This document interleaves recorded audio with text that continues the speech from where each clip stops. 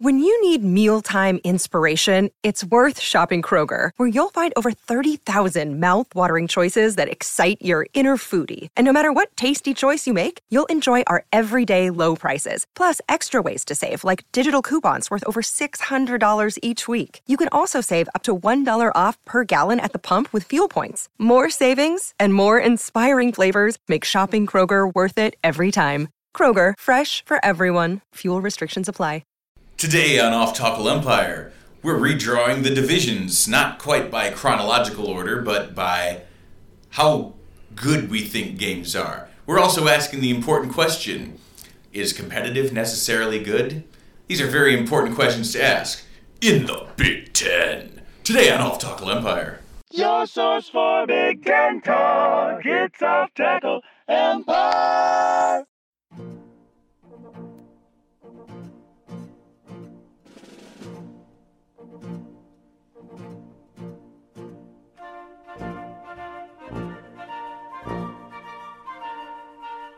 Welcome back to Off Tackle Empire, your source for Big Ten football news and analysis and extremely sober types of podcast intros for once in my life. I'm Steve Braun. I'm also known online as Thumpasaurus. Sometimes I forget that I couldn't actually get that Twitter handle because some dude has just been sitting on it for years. So sometimes I make really fun infographics where I tag myself wrong. And send everybody to a dead account that hasn't tweeted ever. Yep, literally no tweets on that account. There's also a band that came up like a few years after I started writing that I was mistaken for a few times. They also don't have the account. But clearly they're also big fans of George Clinton, Parliament Funkadelic. So now we need you to cross-promote with them because that's a source of pollination that we're not taking advantage of in growing the brand. So are you about the hustle culture or are you not? Am I going to get this bread? That's what I'm wondering. So anyway, it is Spoopy Week, but before we get into the previews of a Big Ten slate that is very much split by quality of game, we're going to take a quick tour around the nation and see what else happened in college football last week. First, in the midweek, as we're now just having Coastal Carolina play Wednesdays and Thursdays and Tuesdays, despite them previously being undefeated, the Fightin' Chickens go up Bees Holler, a.k.a. Appalachian State, and come back with an L. We make that reference because our writer, Beezer, is a resident of the general Western Carolina, Western Virginia, Appalachian area. Beezer 12 washing beard. And he, I'm sure, would have been delighted by this if he were not selfishly on a honeymoon during the season. Does he even write for this football blog? See, what I wanted to make sure, not just in my wedding, but in my honeymoon, that I didn't want my wife questioning her choices as I sneak off to see if Illinois can cut this to a 4-score game with 10 minutes to go. Yeah, as you know, my wedding date will be the date of the Michigan State-Maryland game. Didn't plan it that way because, really, the only vague concern when we picked that as our third option for our wedding date, thanks to the You tried diligently to avoid having it during football season. Kind of, but honestly, the second time you did. Yeah, I'm also at a point in my life where I don't care. Especially because we had to cancel it twice. If it had been this weekend, Michigan State, I'd been like, yeah, it's that day. Come or we're not friends anymore. Like, that's how I'm like, if anybody wants to complain about it, I'm like, it's a wedding. You're really going to tell, anyway. Well, also, it's like, really, you're not going to have to pay for drinks. That's the cool thing. You can watch college football if you must with the free drinks, or you can just not. But I did want to avoid any big relevant games because there were basically two options there. One which is, just do a thing where we put the game on the screen at a reception. No, I don't want to be watching a football game at my own wedding reception, which is what would happen if it was on a screen. And the alternative is all the dudes in the hall are on their phones watching games. That was part of the math that we did, but I think the biggest convincing factor to just, and of course I had the luxury of getting married pre-pandemic, convincing her to go to spring wedding were two things. One, is that in the unlikely event that Illinois ever plays a really important regular season game, you know it'll be on like our 10th anniversary. And two, the fact that I've associated an Illinois football memory with all these fall weddings we've been to, just because it's how I remember what date they were. It's like, oh, no. My sister's wedding was the time we got. My sister's first wedding was when we got housed by Louisiana Tech 52-24. No. I know it was this day because we got beat 63-33 by Maryland. No, my sister's other wedding was when we got beat 63-0 by Iowa. All actual weddings, by the way. Fall weddings. I mean, there was the one in Central Park where we got beat by like 4 scores by North Carolina. Okay, confirmed. Michigan State's going to lose by 50 to Maryland on my wedding day. Can't wait. But it's also just the fact that my football team loses like all the time. Therefore, it would almost certainly be a bad memory, right? So yeah, she didn't want me to be like, yeah, I remember our wedding day because that was when Illinois got like blown out by Rutgers at home. So anyway, many happy returns to Bees and Mrs. Bees. We're looking forward to getting them back. Anyway. Now, Coastal Carolina is... you can't name me a bigger example of ain't played nobody, Paul, because that was about the most tenuous number 14 ranking I have ever seen in my life. Now, that's an interesting... I don't really know their schedule off the top of my head, so I'm going to... I examined it last week. Yeah, let's have a look Citadel. here.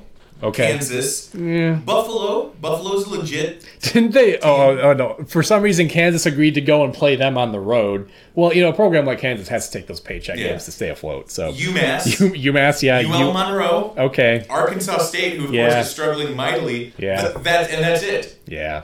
That is a weak-ass schedule. And then next week they've got a tough matchup with Troy. I don't remember I can never remember which of the Sun Belt Georgias is good, but they play both of them after that. That being said, Monroe did beat somebody. Who did they beat? Because, do you know who their coach is now? They beat South Alabama. Well, I know Rich Rod coaches there. I don't think he's the head coach. Is it Terry Bowden? Yeah. I didn't know that. Anyway...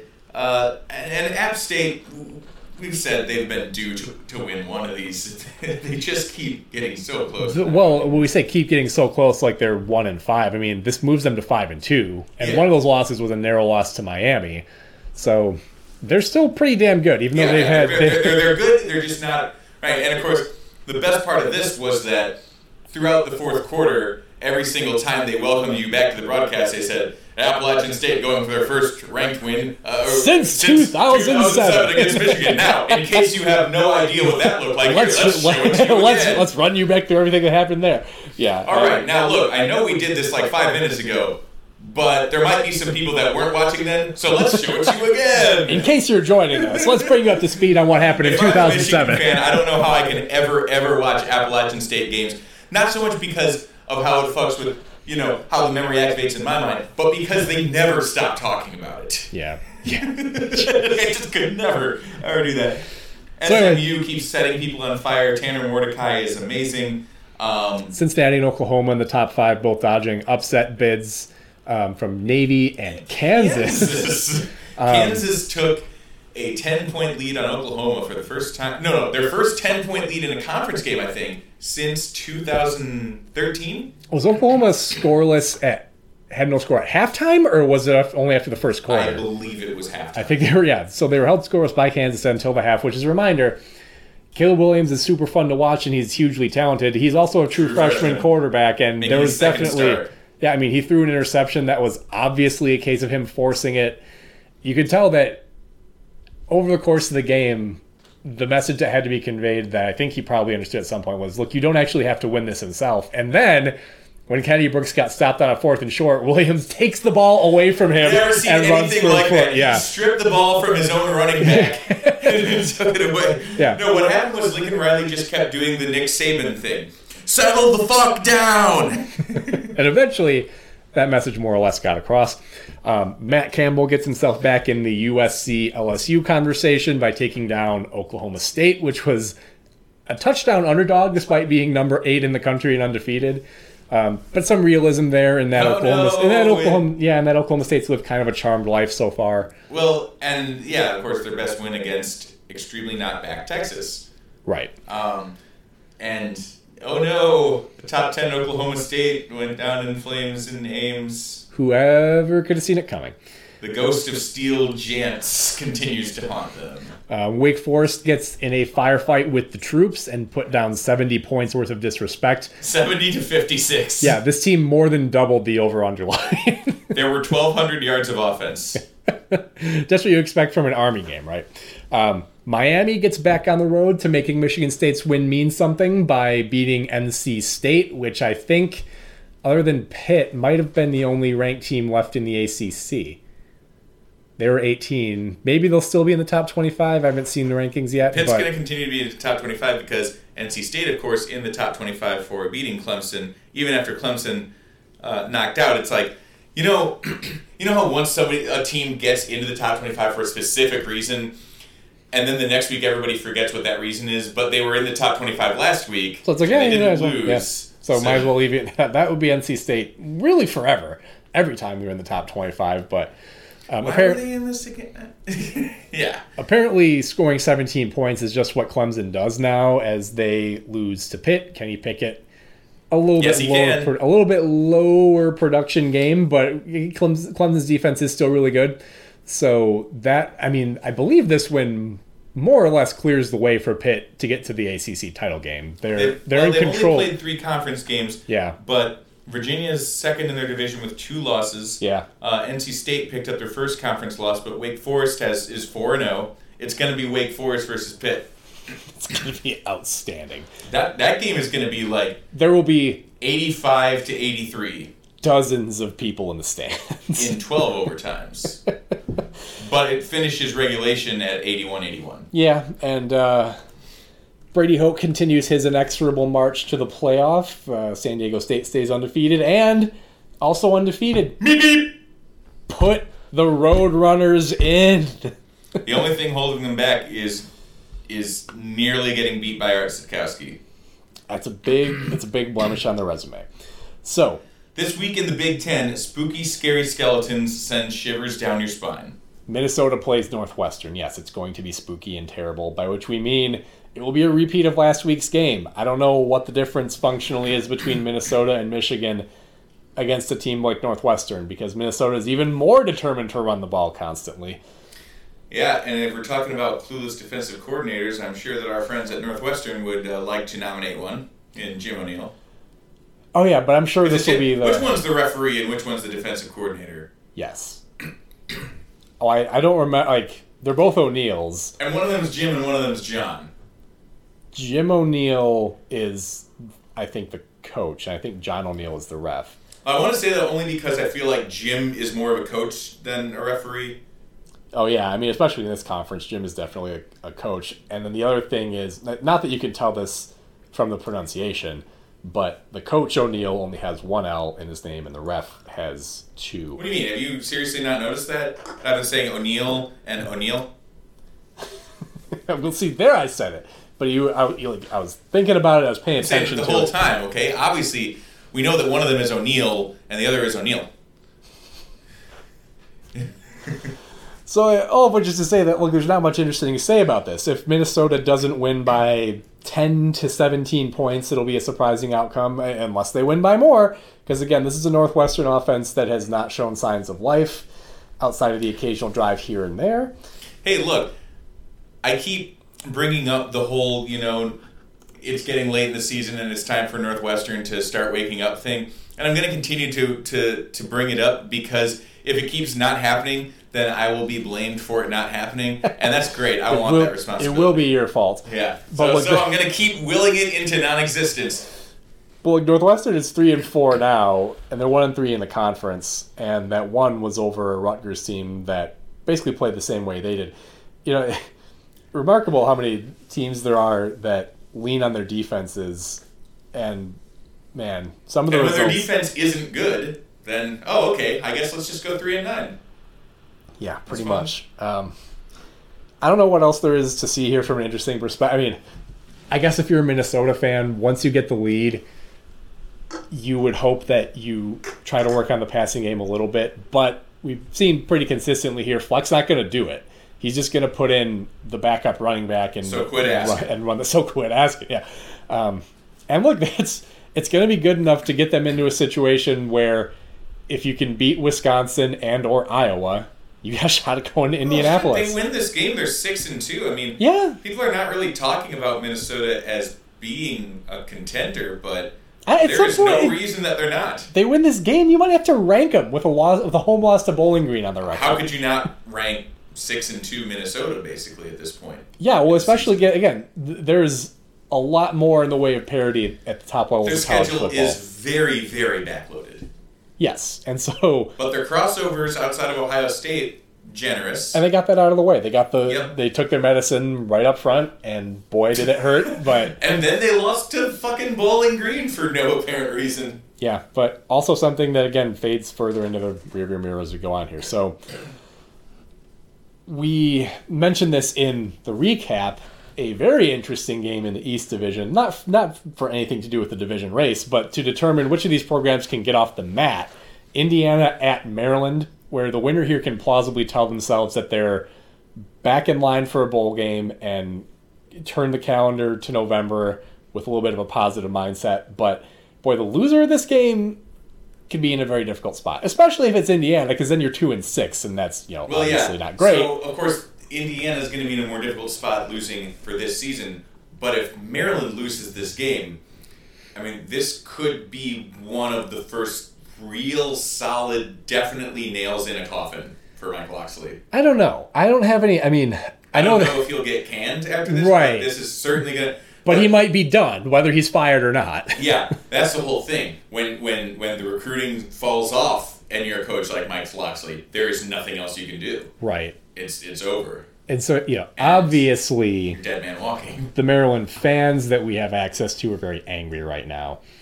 But whether that sentiment is echoed by the boosters and the administration in that order are really the important questions there. So, but yeah, if Maryland loses this game, they went from 4-0 to 4-4 in the course of. Well, look, I mean, if Mark Turgeon, finishes third in the Big Ten and makes the Sweet 16, then they're going to be angry enough that they're going to have to fire somebody.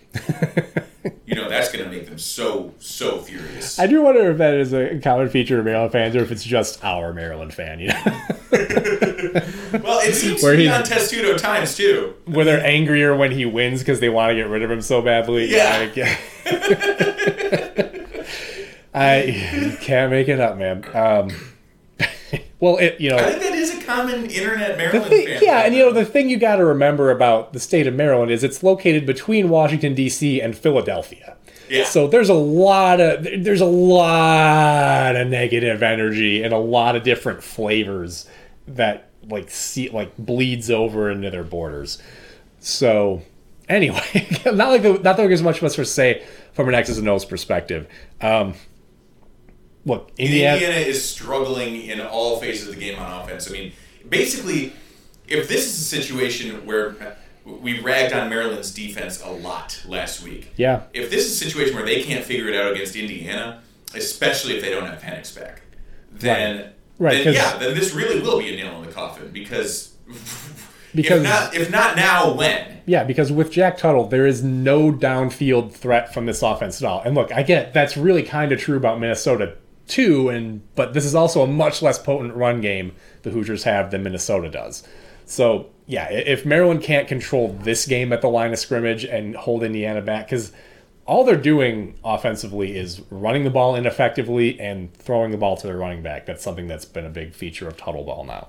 So, that's the other thing. So they're going to continue to play, to play 5 men in the defensive secondary, and do cover 4 type of shit, when Indiana's not throwing the ball beyond 10 yards from the line of scrimmage more than a couple times a game. We'll see. I like Maryland to win this game. And again, they've played stronger teams in this 3-game losing streak. You could say the same about Indiana. They've had a front-loaded schedule. I'm really interested to see how this game goes because I do think Maryland's the better team, but I believe in Indiana's coaching more. Vastly so. And here's the other thing, which is, to an extent against Ohio State, Indiana's defense really folded for the first time in a while that we've seen. And that's understandably so because the Buckeyes put pressure on you as a defense that is difficult to overwhelm. And their offense did nothing to support the cause. But it's going to be an interesting data point to see if Tom Allen's able to rally his troops and get. I mean, this is a good time for a rah-rah coach, is it not? You've come out of a difficult stretch of your schedule. You really need a win and to improve and get one of those better performances that we talked about. This is a good time for it. I actually like Indiana here, even if Tuttle plays. But it's going to be an interesting matchup here as we have Tuttle versus Tuttle. Tuttles versus Tuttles.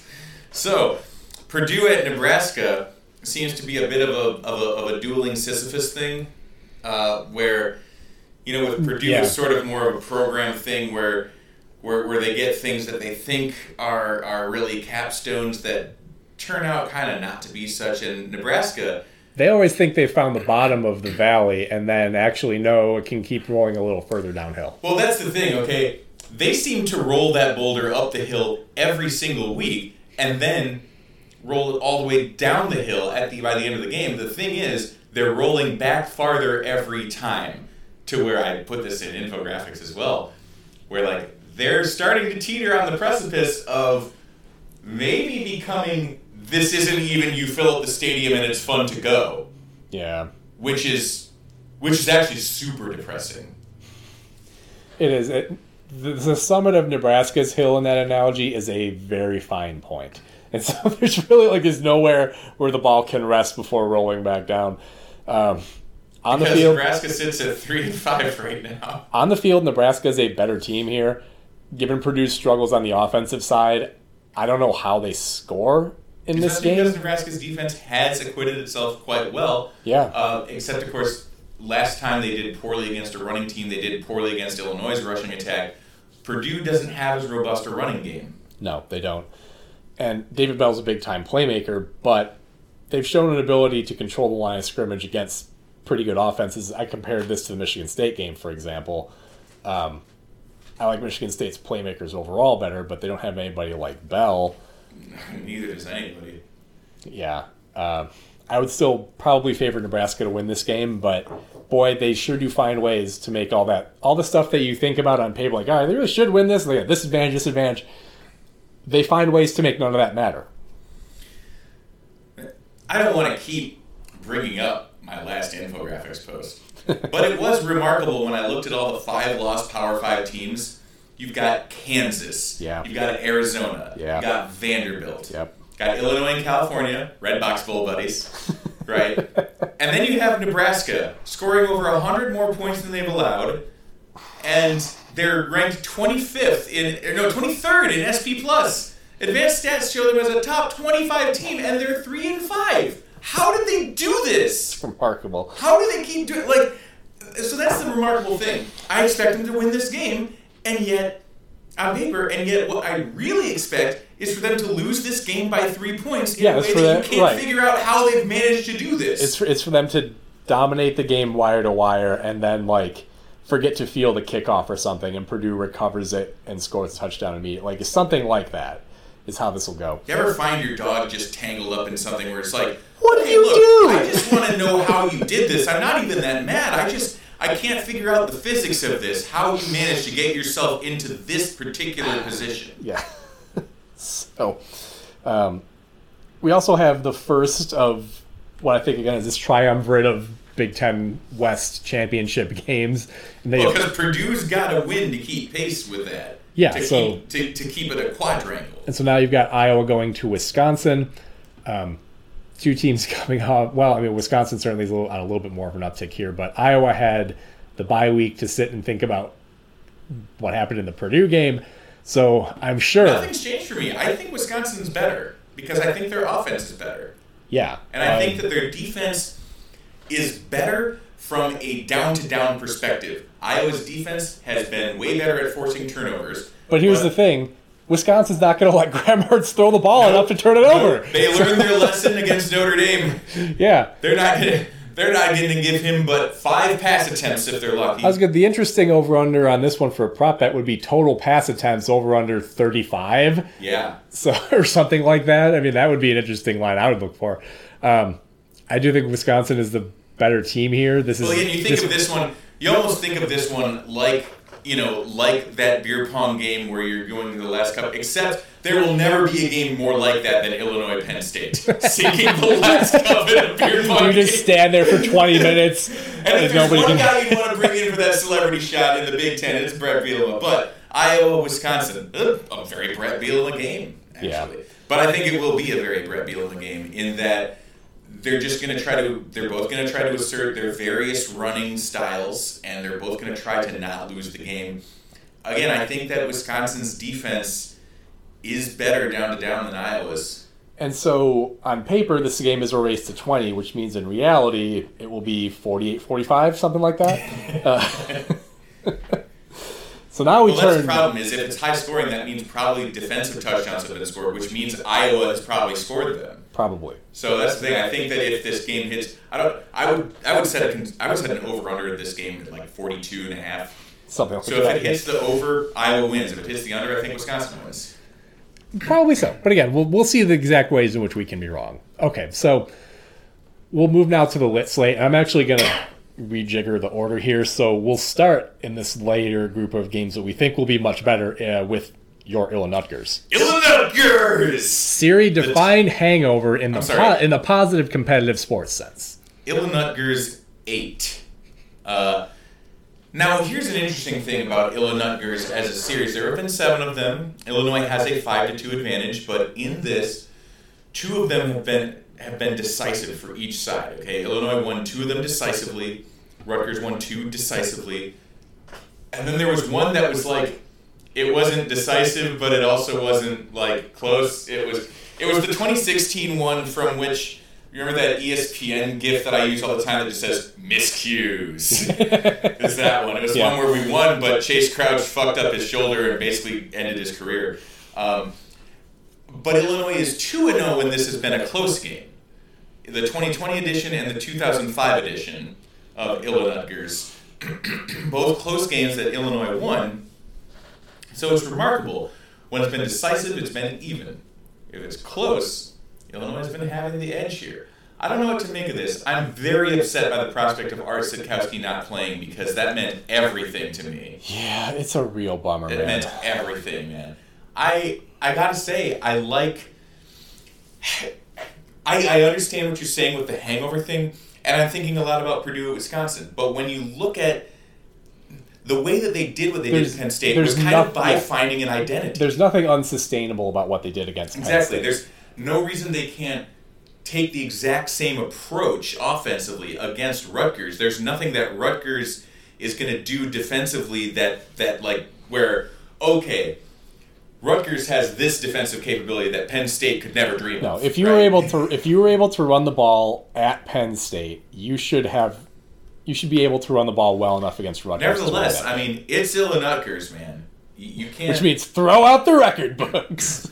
Well, yeah, this is the game that both sides think, well, look, we gotta win that one. It's always been like that. Both sides are always like, well, okay, well, of course you write that one in as a win, and if it's not a win, then oh my God. That's what I love about this game. And hey, you know what's awesome though? The Big Ten replaced this with Illinois-Penn State. Well, you saw how they first went. Oh, you know what's great about this? In 2020, we played at Penn State. This year, we played at Penn State. Next year, we go play at Penn State. Sure, they love having us around. I'm sure. Well, at this point, yeah, I'm sure they do. It will be interesting to see how they respond emotionally, because I also get that. To your point, even if they come out with the exact same game plan, right? Hard to imagine they can come out with the same intensity. Yeah, but it's still... So, here's the thing is, if Illinois wins this game, then their last 3, at Minnesota, at Iowa, home versus Northwestern. I'm not going to say it. Saying there's a chance. If they win this game, it is not unthinkable that they go bowling. And if they make a bowl game this year, then I am 100% going. You might not have to go far. Oh, well, of course, if it was Detroit, then I'm 100% go. But it usually ends up being like... They'll give you guys the pinstripe bowl. That's what I fly to New York City the day after Christmas. Is first off, because since I graduated, I've only had 2 chances, okay? That was nearly 10 years ago. And then one was in Houston, like at noon the day after Christmas, which I always spend with my family. And then the other one was in Santa Clara. Pass. Another weird time. Pass. But no, I mean, this, Greg Schiano has proven that he will, over the course of even just one game, throw all kinds of shit against the wall and see what sticks. So yeah. I think it'll be a really interesting game. I think I know what Illinois is going to do. I don't know what Rutgers is going to do on offense, but we're also really bearing the lead here, and that is we've got a matchup of two of the best players in the conference, Adam Korsak and Blake Hayes. And they're going to get a lot of work. Adam Korsak, and they're very different punters. Blake Hayes is not, he does have an 80-yard punt this year, but he's not that San Diego State guy that'll stand there at his own end zone and kick it, inside the 10. He's more of a guy that'll stand there and snipe you from his own 40, hit it inside your 5. Whereas Korsak is more of a distance guy.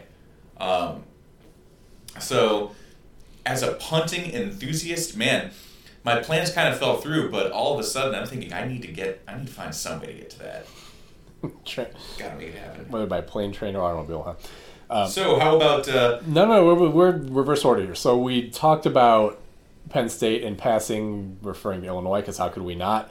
Fair to say that the night atmosphere they were going for and scheduling that as the premier game in the conference this week is perhaps... they fell all the way to 20th, by the way, with that loss. Penn State did. Well, you know what this is exactly like is 2 years ago when, Wisconsin was killing everybody. I mean, Wisconsin didn't have a loss, but remember, they shut out half the teams they were playing. Yeah. And it was like, all right, it's top 10 Wisconsin, Ohio State. Could Wisconsin go to the playoffs this year? And then it's like... And they slip on, and then they slip on an orange banana peel the week before. And then they lost 38-7. So I'm saying Ohio State wins 38-7. Yeah, well, here's the thing. You remember the line last week against an Indiana team that was 2-4 and was playing their backup quarterback was Ohio State 19.5, I think. What the fuck, though? And the opening line for Ohio State Penn State is OSU minus 16.5. They're giving 16.5 points to a team that was in the top 10 until this weekend. Yeah. Which, hey, tell me you're not considering taking Ohio State nonetheless. I'm absolutely going to hammer that because there's been no evidence to suggest that the Oregon loss means a goddamn thing. There's been no evidence to suggest that Ohio State is anything other than what I thought they'd be at the beginning of the season. Yeah, the evidence that we have so far confirms that this is following, again, kind of an Ohio State pattern here, which is, yeah, they might struggle a little bit early in the season as all of their new extremely talented pieces find out, who fits where. And then once they figure out who needs to be on the field, then they start rolling and, turn into juggernaut. Going back to that conference standings table, you got 8 of the 14 teams in conference with less than 100 total points scored in conference games. Because, we're in the weight room. We're in the community, right? Michigan State, 112. Michigan, 123. Nebraska, 150.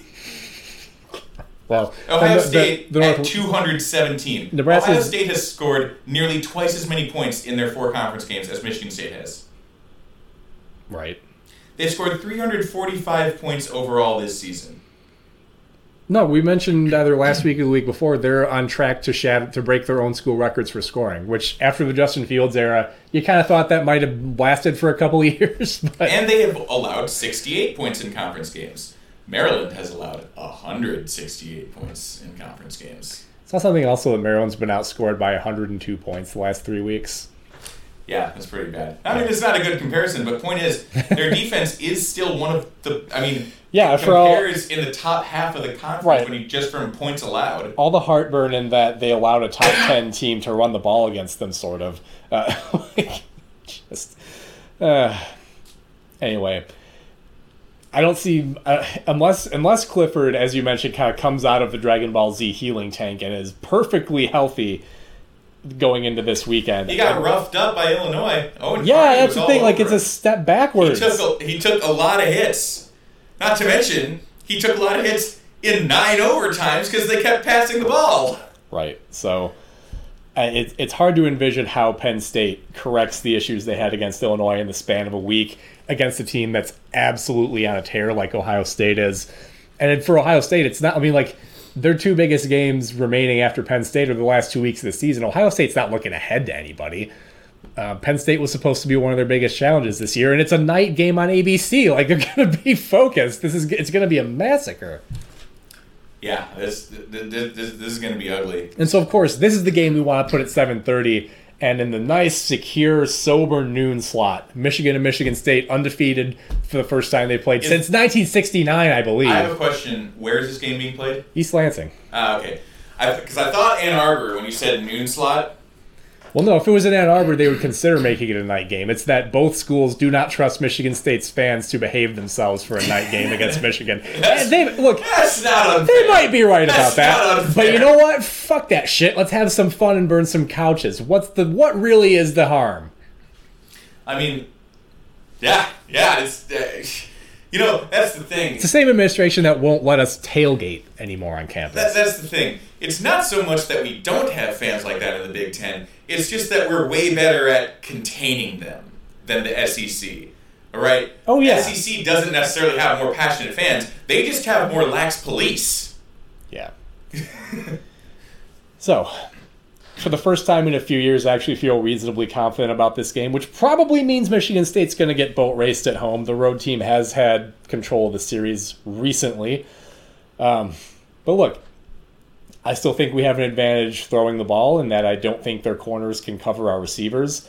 The big question on offense is, does Michigan State's offensive line stand up to Michigan's front at all? Because it's not just Aiden Hutchinson. They've had David Ojabo emerge on the other side.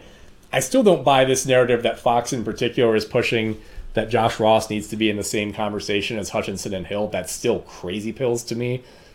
But anyway, on the other side of the ball, I like our odds at shutting down Michigan's running game. The fact that Rutgers and Nebraska had success against them, I think, bodes well for us.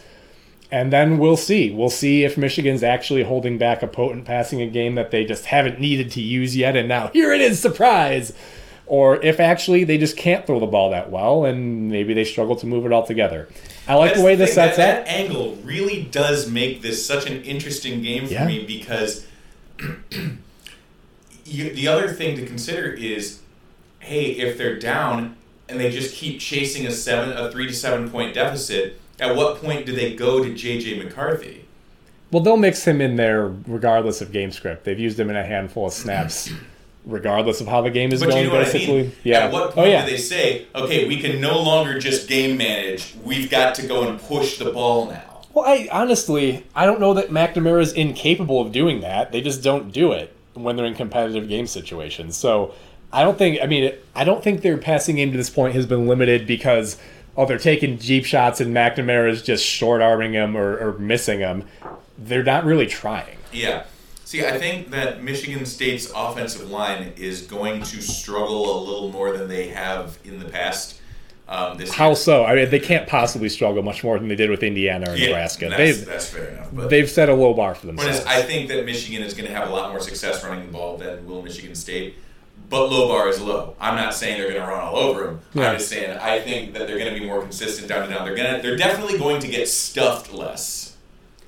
Probably so. We'll see. I really hope that Tucker and his staff came up with something over the bye week to deal with the limitations of this offensive line and run blocking in particular. I don't know what exactly that would be, and I don't know what you can do. I think talk to Bert. I think at this point these guys kind of are what they are. This offensive line's never been as good as the group Illinois has right now. So I don't know what you can do over the course of the bye to address that. Hopefully they get healthier. You know, they've missed Drew Beasley for a few weeks. Having one extra guy on the D-line would be nice, even though Jacob Panashuk is on an absolute heater right now, and I'm looking forward to see him against this Michigan. Do we have a line for this game? It opened up at Michigan -2. So that's really, 3.5 points. That's saying on a neutral field, Michigan 5.5? Yeah, something like that. Which I can see. I think it's a bit much. I'm picking Michigan State on the money line. I don't gamble with actual money, but in the OT picks, I'm certainly going to do it. If it were going to be a toss-up, I would favor it to come down in Michigan's favor slightly, but... Why? Because I think that Michigan has a higher floor as far as their down on their offense is concerned. I disagree. Second half against Rutgers. Much of the game against Nebraska. I think these teams can both be stopped altogether. The difference is, I think I trust Michigan State staff to deal with that a little bit more often because they've had to live with it for longer stretches. Even the early game against Miami, they had real problems on offense, but they've shown more of an ability to make in-game adjustments, I think. So Michigan gets out to a 17-0 lead. It's certainly not over. No, but at that point, the game script has obviously flipped in their favor somewhat. Michigan State gets out to a 14-0 lead. It feels much closer to over if that happens, yes. That I would agree with. But I do see a lot of moose happening in this game. I don't know. Using the block Spartan. No, I get what you mean, but I don't know about that. I see this game starting out with some moose. Well, look, between these teams, there are serious playmakers, all right? Even with Ronnie Bell down, Michigan still has 3 running backs capable of hitting the home run. MSU has Walker, Reed, and Naylor. I don't think these defenses are holding those playmakers down all game. Michigan's approach has been way more turnover averse than has Michigan State's. Michigan State has way less fear of making a bad play, I would say, than Michigan as far as what plays they choose to call and what, especially what throws they choose to make. That's probably true. Peyton Thorne's definitely been more. But I mean, if you were to go position by position, clear advantage for Michigan on the offensive line.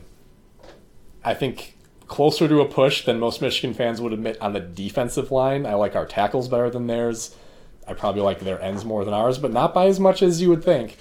Which of these teams has the best win? Let's see. I suppose Michigan's win at Wisconsin is starting to look better, but the extent to which Wisconsin's offense was in disarray when they played is hard to overstate.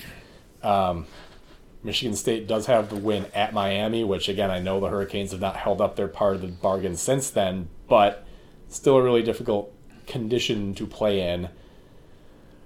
They've both beaten Nebraska. Michigan had to go there. Michigan beat Washington, but they've turned out to be crap.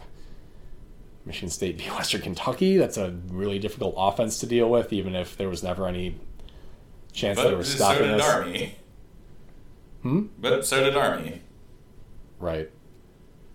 So hard to say. Yeah, I bring all these up not because I have necessarily an angle. If anything, my angle is these teams are really evenly matched. Yeah, this should be a really this is a hard game for me to pick neutrally. It's very rare for these teams to actually both be really good when they play, which I think is a possibility. There have been times in the past when they've been ranked. A lot of the time, recently, what that has meant is Michigan is way overrated. And we then find that out after the MSU game when they fall to pieces. The game's a bit later in the schedule than it usually is, and I think there's better evidence now that both these teams are actually pretty good. There's still a scenario in my head where MSU ends up going 8-4, but I don't think it's likely. But I also think that what you're saying has less to do with, you see them falling apart as just you see the back end of their schedule as being much more difficult, which it is. Yeah. Penn State looks less daunting. It does. As anybody that loses to Illinois tends to do. Well, and also the fact that their quarterback is now plainly injured and they don't have and that's the thing. The fact that they don't have a backup plan. Yeah. You assume they had, after Iowa, you just assumed they had a backup plan. Or that they would make one. What did they do over the bye? But anyway, so we digress. I'll just say that, I've been consistently wrong in my feelings. Well, no, that's not true, because the years before that, I was like, this is going to be hideous, and it was. It's just a damn shame this one has to share airtime with Illinois, which, of course, is, every college football fan knows that, you've got a 7-0 Paul Bunyan game, but, doesn't even matter what the circumstances are. It's Illinois. It's going to be Litgers. Yeah, game day's presumably going to Champaign. So. How could they not? If not, then Big Nude Saturday, featuring the Clay Travis Griffins show. What's he mad about now? And why is he only asking questions? And how is he so good at sticking to sports and not talking about politics at all ever? yeah, it's just a very impressive talent. Anyway, there is not much going on in the other parts of the country. Legitimately, this is one of the best Big Ten football weekends that I've seen this. This is probably the best one this year, if you look at it beforehand. I mean, the Iowa-Penn State one was pretty good as well. Yeah. But this one looks pretty friggin' good to me. There is the cocktail party, of course. Florida, just because Florida dropped out of the rankings doesn't mean they don't still have the tools to be dangerous in theory, on paper. I mean, so did Kentucky, so have a lot of people. The fact is, somebody with a lot of tools to beat Georgia is going to have to do it. Florida has those tools. They haven't used them that well. Yeah, and there hasn't been much from Georgia. The other thing is Georgia's coming off of a bye, so you expect them to be fairly well prepared for that game. If you were to look elsewhere in the country, you could have a little bit of a schadenfreude in checking out Florida State Clemson, teams who have very much fallen from grace and are feeling their way in the dark. Won national titles in the last 10 years. And now here they are, a combined, 5 wins between them as the calendar gets ready to turn to November. Yeah, but 4 of those are by Clemson. Yeah. Ole Miss and Auburn is a ranked matchup. Auburn, again, somehow inside the top 20, despite having one meaningful win on the season. They beat Arkansas. Boy, there have been some incredible ascents to the top and then back to... I mean, Arkansas got up as high as 8th. Yeah. Well, it deserved... they looked like they were going to be the surprise team this year. Elsewhere, you have Fresno State and San Diego State. Boy, does Indiana miss Kalen DeBoer as he is now controlling Jake Haener in that offense in Fresno. And, of course, that's probably the last... I mean, I haven't looked at San Diego State's schedule, but I can't imagine there are many more challenging games on Brady Hoke's inexorable march to the playoff. Why do I want to call them the Fighting Afrikaners? DeBoer. DeBoer. Yes, Kalen DeBoer. Kalen is marching DeBoer war against Brady. Against Brady Hook. And then you brought up Texas Baylor, in that it's very possible by the end of this weekend Oklahoma will be the only ranked team in the Big 12. I think Oklahoma State's not going to slide that much. No, they'll probably be like 14 or something. Because it was, again, they were actually underdogs. Yeah, and that's true. I think Iowa State's like they're 5-2 now. Yeah, and they're in a similar position to Minnesota, except they actually had some preseason hype. Minnesota, I don't. Well, yeah, they were top 10. Yeah. Yeah. So well, of course, then they lost to Iowa, and apparently losing to Iowa just makes you fall apart, as we've learned over the last couple of weeks. Yeah. Yeah, but looking at the national calendar overall, there's no reason not to keep it not to buy local, buy Midwest, buy big. In the weight room, in the community, on the practice field.